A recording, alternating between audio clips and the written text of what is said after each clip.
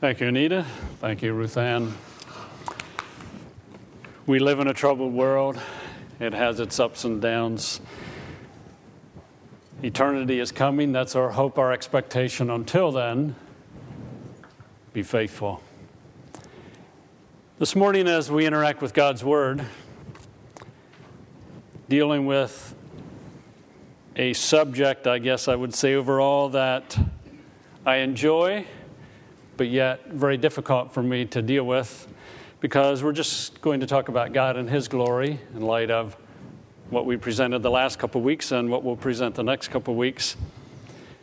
But the reason it is difficult, because I, as a finite human, am trying to talk a little bit about an infinite God, one far, far beyond us, but yet desiring His glory.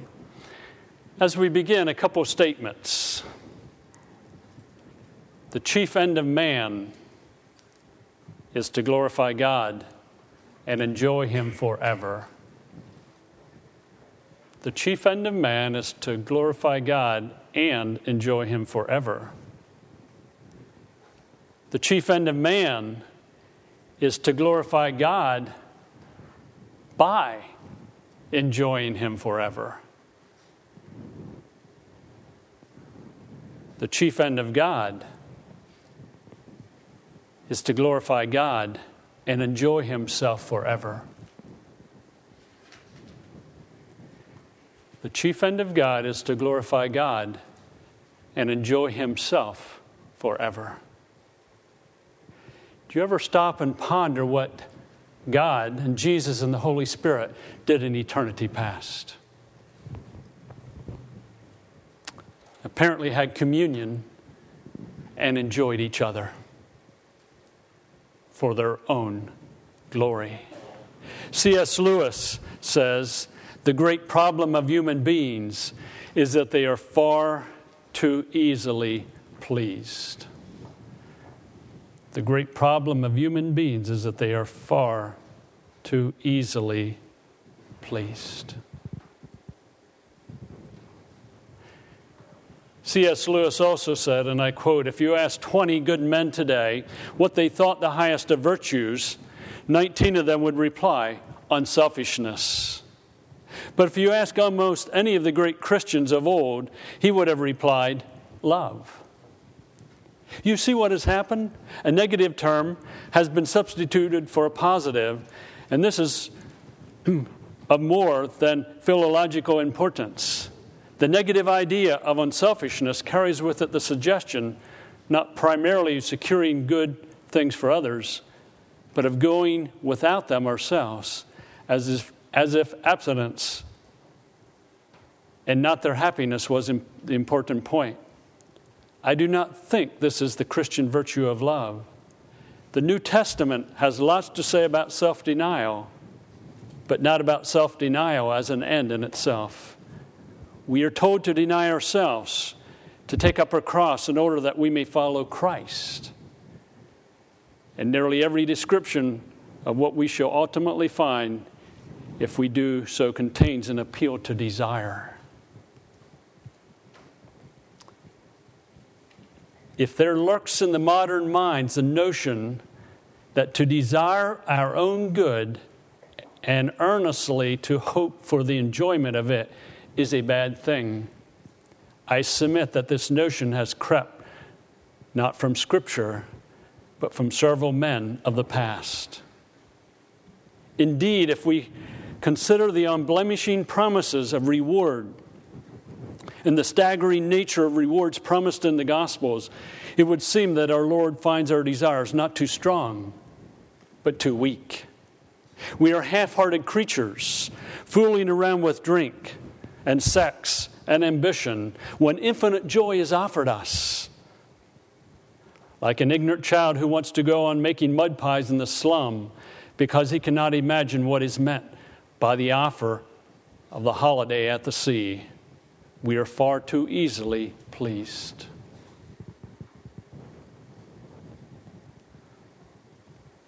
Ever stop and ponder how easily we are pleased, rather than a passion to know Christ, to know God and to experience God and to experience Christ and find joy in them.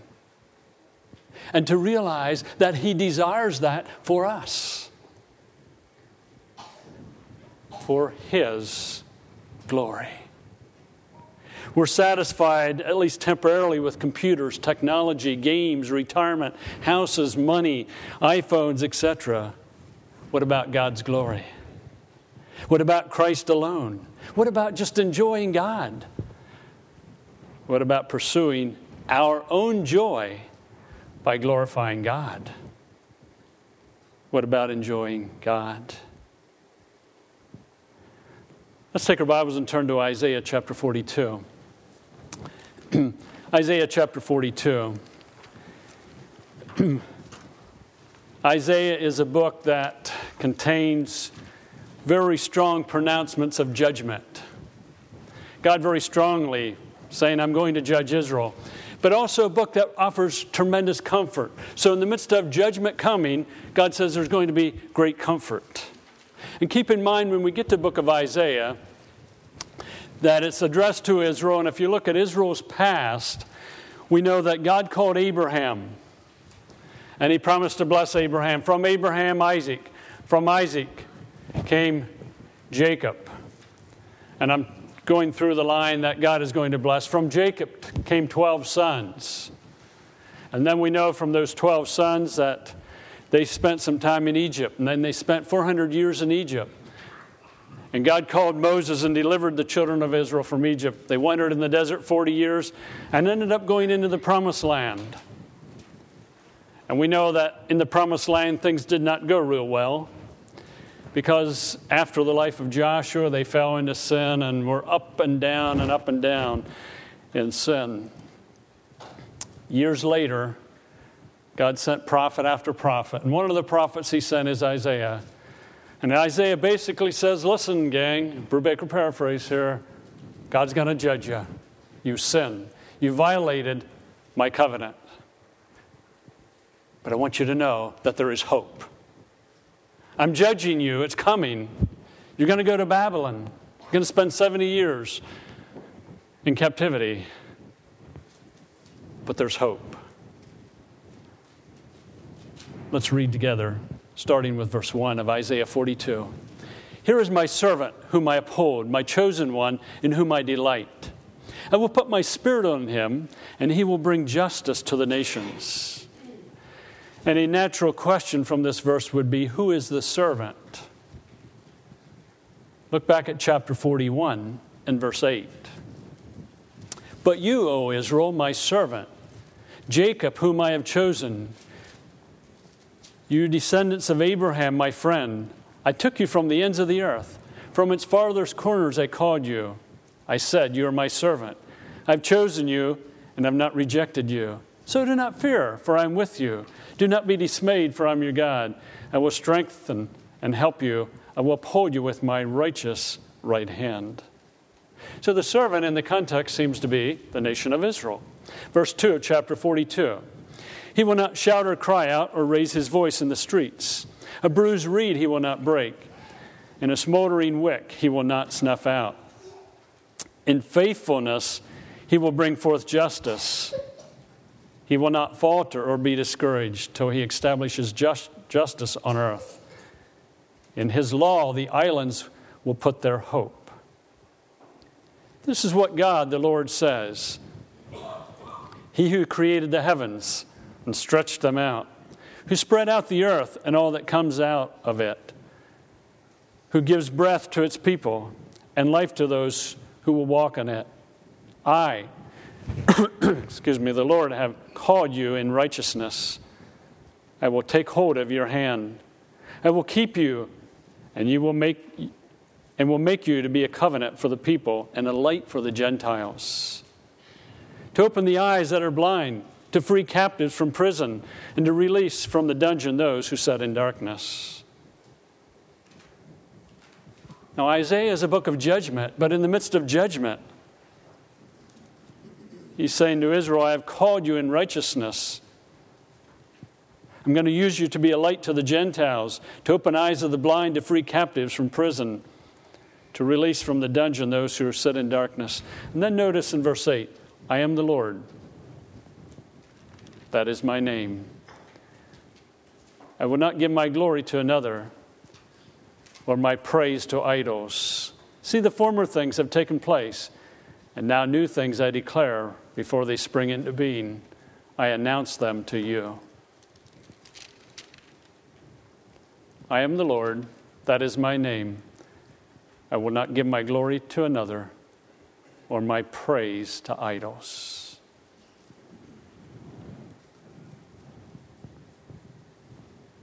Now think about that. The Lord is speaking. I am the Lord. That is my name.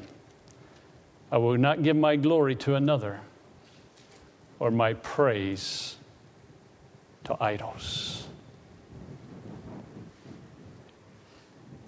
In the context of judgment, God offers comfort. In the context of comfort, He reminds Israel, as He would remind us today, the Lord is my name. I will not give my glory to another or my praise to idols.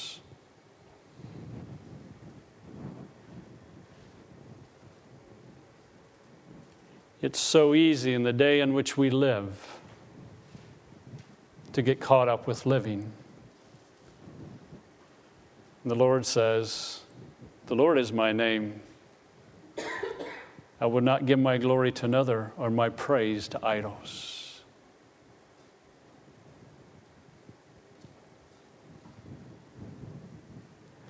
God is concerned about His own glory. And He's going to get it. You say that's selfish. God can't be selfish. He's concerned about His own glory.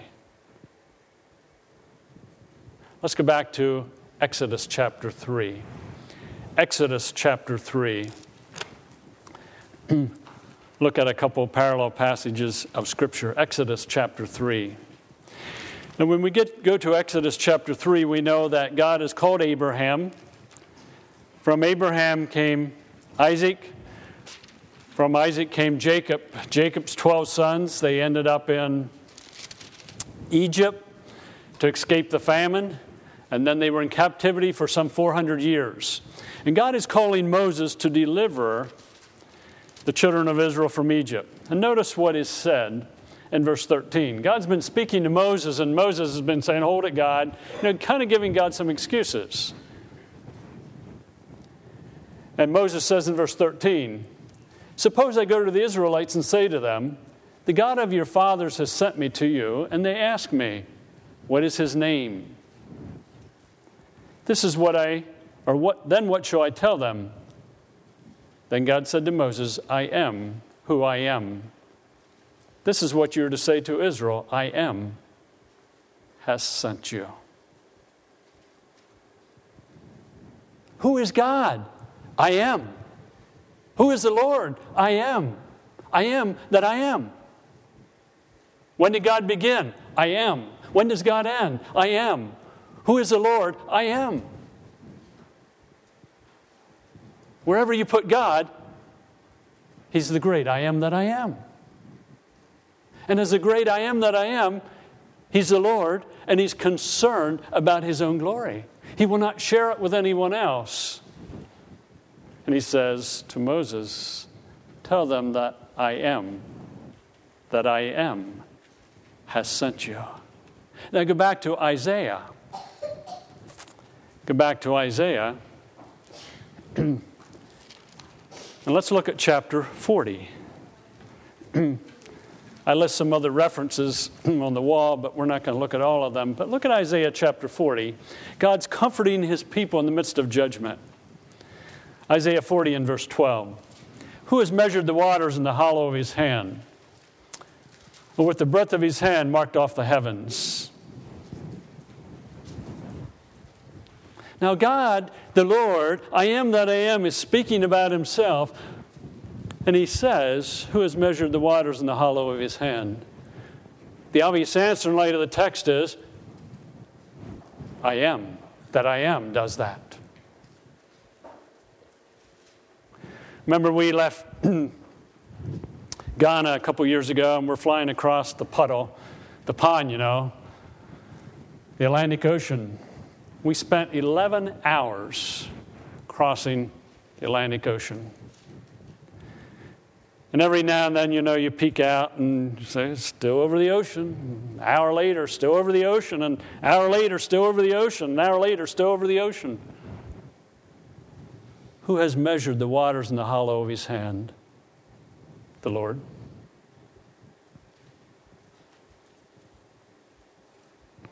You ever think about the Lord holding the Atlantic Ocean in the hollow of his hand? I am that I am. Who's held the dust of the earth in a basket? Or weighed the mountains on the scales and the hills on a balance? He's driving home the greatness of himself. So God's got this basket. God, what do you got in that basket? Well, I just got the dust of the earth. It's just in my basket. God, how much do the mountains weigh? Oh, I weighed them in my scales. No issue for me. Verse 13, who has understood the mind of the Lord or instructed him as his counselor? We try to instruct the Lord sometimes, don't we? Hey, God, this is what I think you should do. And I'm praying to you. Here's what I want. Now, God, you got to do this. The obvious answer is no one has instructed him. Who did the Lord consult to enlighten him, and who taught him the right way? The obvious answer, no one. Who was it that taught him knowledge or showed him the path of understanding? Again, the obvious answer is no one. Surely the nations are like a drop in a bucket. They're regarded as dust on the scales. He weighs the islands as though they were fine dust. Lebanon is not sufficient for altar fires, nor its animals enough for burnt offerings. Before him all nations are as nothing. They're regarded by him as worthless and less than nothing. To whom then will you compare me or compare God? What image will you compare him to? As for an idol, a craftsman cast it, and a goldsmith overlays it with gold, and fashions silver chains for it. A man too poor to present such an offering selects wood that will not rot. He looks for a skilled craftsman to set up an idol that will not topple. Do you not know? Have you not heard? Has it not been told you from the beginning? Have you not understood since the earth was founded? He, the Lord, sits enthroned above the circle of the earth, and its people are like grasshoppers. And he goes on to describe himself. And this Lord says, I will not share my glory with anyone else. Who is the Lord? I am. Go over to Isaiah chapter 48, verse 11. Isaiah chapter 48 and verse 11. Again, in the context of judgment, in the context of comfort. Isaiah 48 verse 11. For my own sake I do this. How can I let myself be defamed? I will not yield my glory to another. Here's God, the great I am that I am, saying, I will not yield my glory to another. I'm concerned about my own glory. I will not yield it to idols. I'm to be glorified.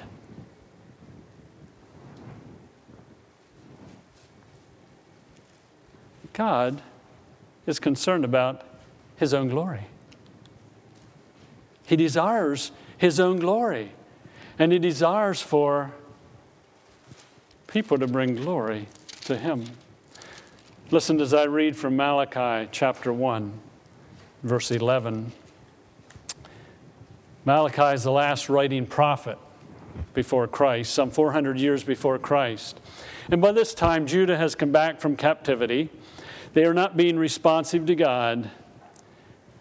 And God says, my name will be great among the nations. From the rising to the setting of the sun, in every place incense and pure offerings will be brought to my name, because my name will be great among the nations, says the Lord Almighty. In verse 14, cursed is the cheat who has an acceptable male in the flock and vows to give it, but then sacrifices a blemished animal to the Lord. For I am a great king, says the Lord Almighty, and my name is to be feared among the nations. God's concerned about his own glory. I'm not going to share it with anyone, he says, because it's mine. Turn to Ezekiel, just before Daniel. Ezekiel. Isaiah, Jeremiah, Lamentations, Ezekiel. Ezekiel chapter 20 and verse 9. Again, Ezekiel deals a fair amount with judgment.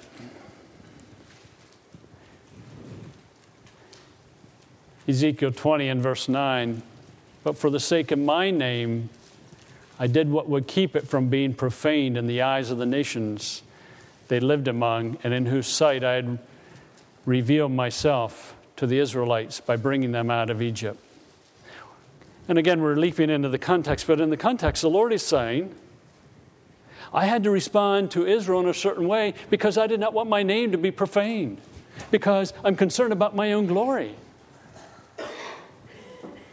Look also in Ezekiel chapter 20 and verse 14. Ezekiel 20 and verse 14. But for the sake of my name, I did what would keep it from being profaned in the eyes of the nations, in whose sight I had brought them out.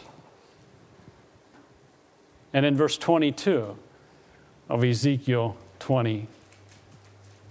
But I withheld my hand, and for the sake of my name, I did what would keep it from being profaned in the eyes of the nations, in whose sight I brought them out. And also in verse 44, you will know that I am the Lord when I deal with you for my name's sake, and not according to the evil ways and your corrupt practices, O house of Israel, declares the sovereign Lord. What's Ezekiel saying? What the Lord told him to, and the Lord is saying, I'm concerned about my name. I desire my own glory. You could turn to Deuteronomy chapter 4 and 35. We won't turn there. We find again that there the Lord is concerned about his own glory. He's concerned about his glory. You will find in Deuteronomy chapter 28, 58 through 63, before Moses dies and Israel goes into the promised land, that God, again, in the context of blessing and curses for Israel, whether they obey or disobey, that he's concerned about his own glory. I respond and I react according to that which will be for my own glory. Let's turn to Psalm 72. Psalm 72. Psalm 72, verses 18 and 19. The context of God enabling a king to serve well. He says in Psalm 72, verse 18, praise be to the Lord God, the God of Israel, who alone does marvelous deeds. Praise be to his glorious name forever. May the whole earth be filled with his glory. Amen and amen. Praise to his glorious name forever. May the whole earth be filled with his glory. God is concerned about his own glory. Repeat it over and over again, and we'll look at some of the passages tonight. God's concerned about his own glory. So what should be our focus in life? God's glory. You say, God's glory? How does that look in day-by-day living? Well, let's take job and school. God is concerned that you bring glory to God, glory to Himself, while you're in school or you're on the job. You say, how do you do that? I'll mention just a couple things. Work and study as unto God. So you get up tomorrow morning, you're going to head off to work or school, thinking, no, I'm going to school today, I'm going to work. God's my boss. God's my teacher. And I'm concerned about His glory. And that means we study and we work not with eye service, that is, we're good when they're watching, we just do it all the time. There were a few occasions when I was in school where the teacher had to step out of the room for a period of time. And their last words generally were, now make sure you be well behaved. And you know what happened? About 2 seconds after they're out of the room, things just turned upside down. Now, if I was in the room, how did I respond? If I'm going to bring glory to God, I would have listened to what the teacher said.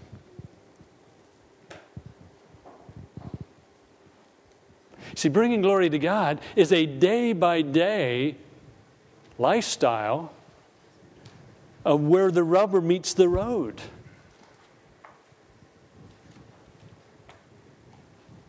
So when my boss said to me when I was working out in East Ridge at a drugstore,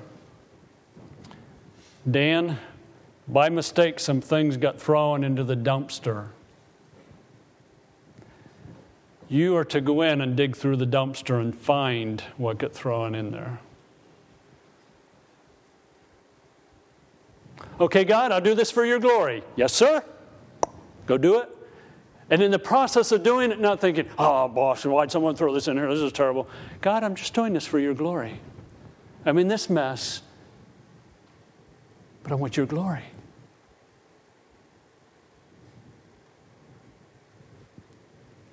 So you sit in class and you have that teacher that you don't especially like. He or she's a boring teacher, at least you think. You say, God, I'm to be sitting here for your glory. I'm to be alert. I'm to be paying attention. I'm to be applying myself. See, that's concern about God's glory. And you get to the end of the week and you get your paycheck and you say, God, I get double pay?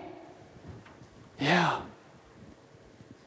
I brought glory to you this week, and you're even giving me money for doing it. Thanks, God. See, that's a different perspective on work, isn't it? So you get your grades, and you've been seeking to study hard. You've been seeking to study for God's glory. You think, I got a B. Thanks, Lord. I've been studying hard. I got a B, and maybe some of you gets A's or whatever. You even rewarded me with not too terrible of a grade. That's God's glory. That's what we're talking about. He's concerned about His glory. So we're in the midst of a physical problem, and we say, God, fix me. God says, whoa, hold it. You're starting wrong. Let's not start with fix me. Start with my glory. God, I'll try again. I'm not doing well physically. In my responses, I want to glorify you. Now, what does that look like? Well, God, first of all, I'm not going to whine and complain about what I'm going through because you tell me I'm to rejoice in my trials. I can't, God. I know you can't. That's why I gave Christ. He is your life. Well, God, are you going to fix me? Just hold it. You're getting the cart before the horse. I'm concerned about my glory, And the greatest glory may not come from you being fixed.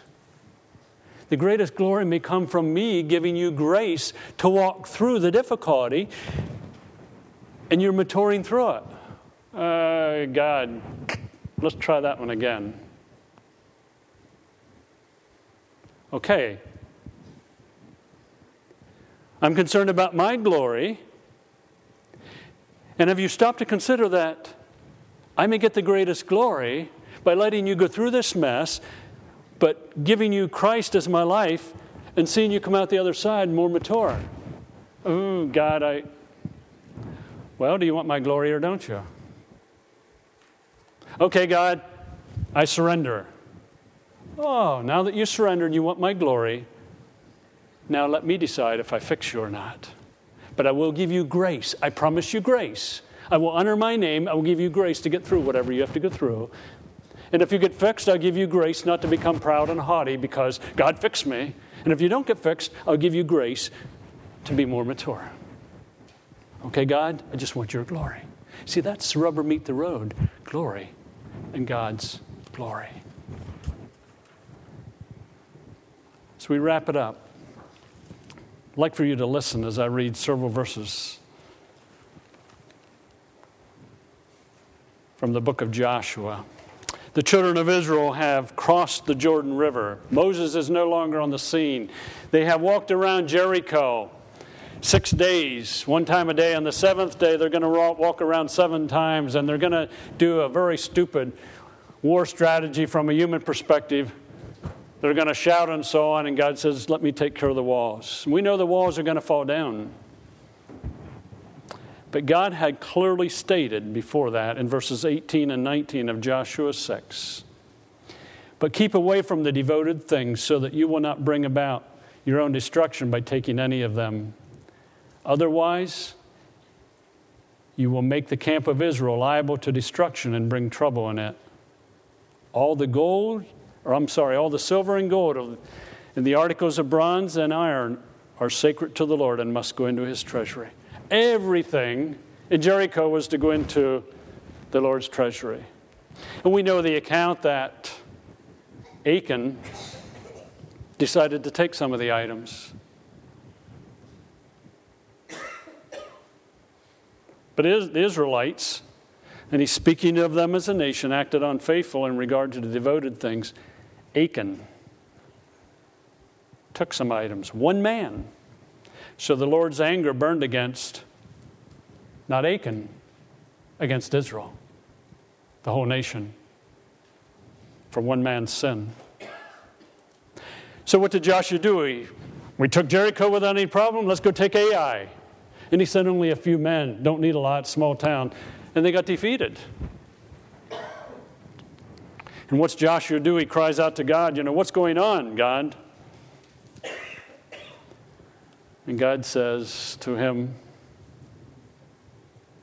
stand up. What are you doing down in your face? Israel has sinned.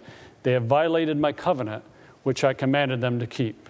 They have taken some of the devoted things. They have stolen. They have lied. They have put them with their own possessions. This is why the Israelites cannot stand against their enemies. They turn their back and run because they have been liable to destruction.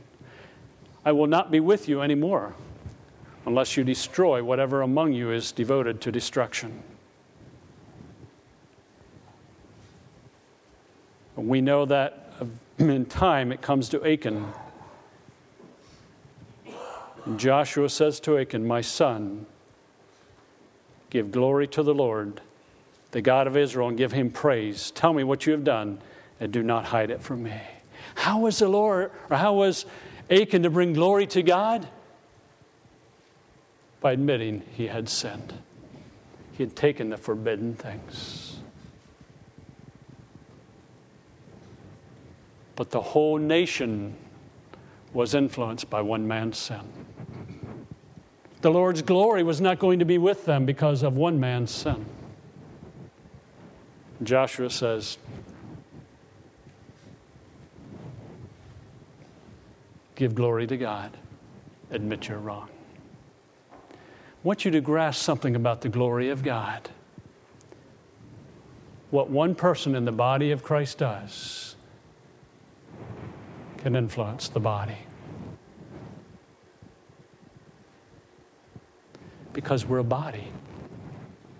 We're not islands.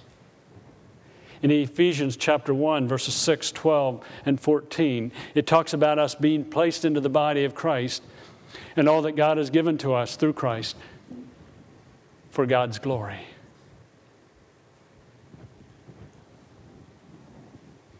One of the ways we bring glory to God is just to practice body life. And I would ask you, before we sing some songs,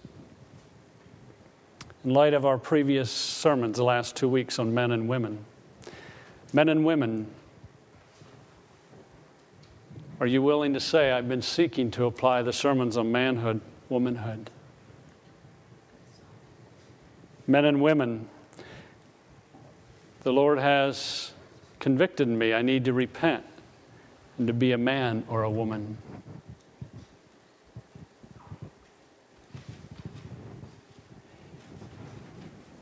One of the ways to bring glory to God is to say, I want others to know my decision.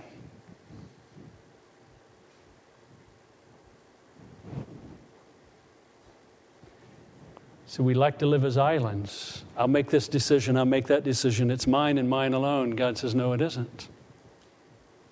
Remember Achan? Affected the whole nation. And I'm challenging you to think, are you willing to say, God, for your glory, I'm willing to publicly say, I need to repent as a man. I've not been what God has called me to be. Publicly say, I'm willing to repent as a woman and say, I've not been what God has called me to be for God's glory. You say, that's my decision.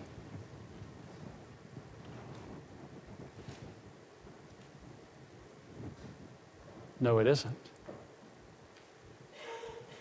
The body, we're called into a body relationship.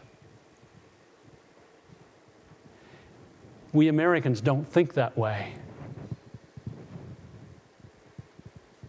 I'll just make this decision. How about you teens, children? I desire to move towards being a godly man or a godly woman. See, we think individual. God thinks the body. Just think about that. I'm not going to ask you to respond, but think about it. See, the decisions in my life that I have publicly shared with others are different than those that I've kept to myself. Why? Because the body keeps on my case. The body knows they can respond accordingly.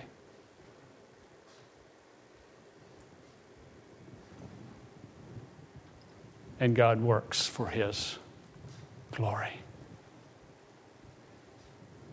So as we think about God and His glory and His greatness,